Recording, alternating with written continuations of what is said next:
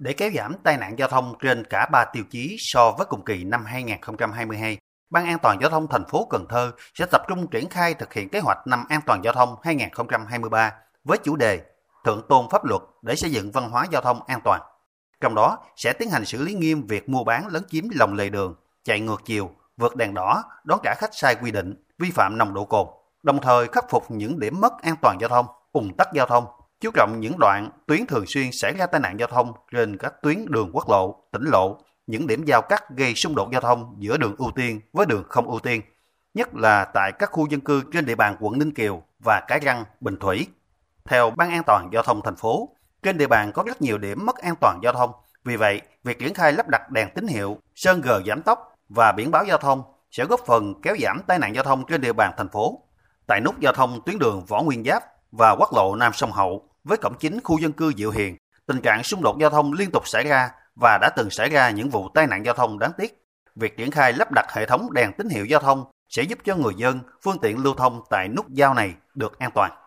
Ghi nhận của phóng viên tại nút giao thông đường Võ Văn Kiệt và quốc lộ Nam Sông Hậu với cổng chính khu dân cư Diệu Hiền, trong khoảng thời gian ngắn, tình trạng xung đột giao thông ở nút giao này diễn ra phức tạp, nguy cơ xảy ra tai nạn giao thông rất cao.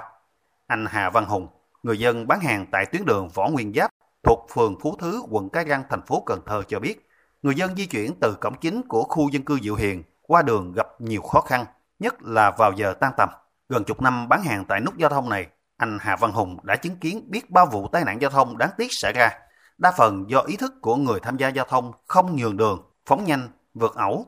Khi triển khai lắp đặt hệ thống đèn tín hiệu giao thông, sẽ hạn chế những vụ va chạm giao thông. Cũng ra chạm cọ quẹt hoài để kẻ đưa qua người đi lại cái thắng không kịp. Ở ngã tư này mà lắp cái đèn xanh đèn đỏ gì là có lợi cho người dân, ta tới lui dễ qua lộ đồ, nó thuận tiện cho người dân qua lại lắm. Tuyến đường Võ Nguyên Giáp và quốc lộ Nam Sông Hậu trên địa bàn quận Cái Răng, mật độ phương tiện lưu thông cao, nhiều phương tiện có trọng tải lớn lưu thông qua tuyến đường này đi các khu công nghiệp và các tỉnh tăng đột biến. Ngoài ra, tuyến đường này cũng có nhiều khu dân cư, trường học, cơ quan nên nguy cơ mất an toàn giao thông tại các giao lộ khá nghiêm trọng.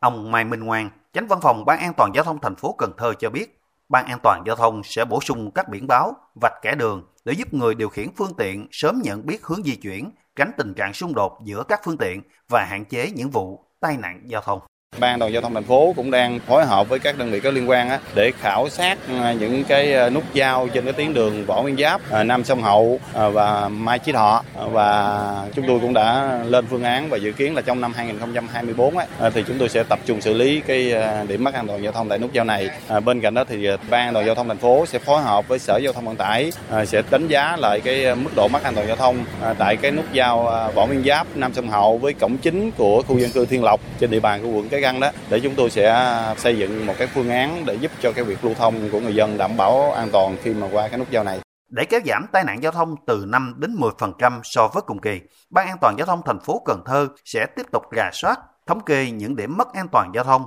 đặc biệt là các ngã ba, ngã tư có mật độ phương tiện lưu thông đông đúc, phức tạp, những trường học nằm trên tuyến quốc lộ hoặc những tuyến đường tỉnh có học sinh tham gia giao thông đông tại các cổng trường sẽ được ưu tiên khắc phục bằng nhiều giải pháp như sơn gờ giảm tốc, lắp đặt biển cảnh báo giao thông, đèn cảnh báo và triển khai lắp đặt hệ thống đèn giao thông.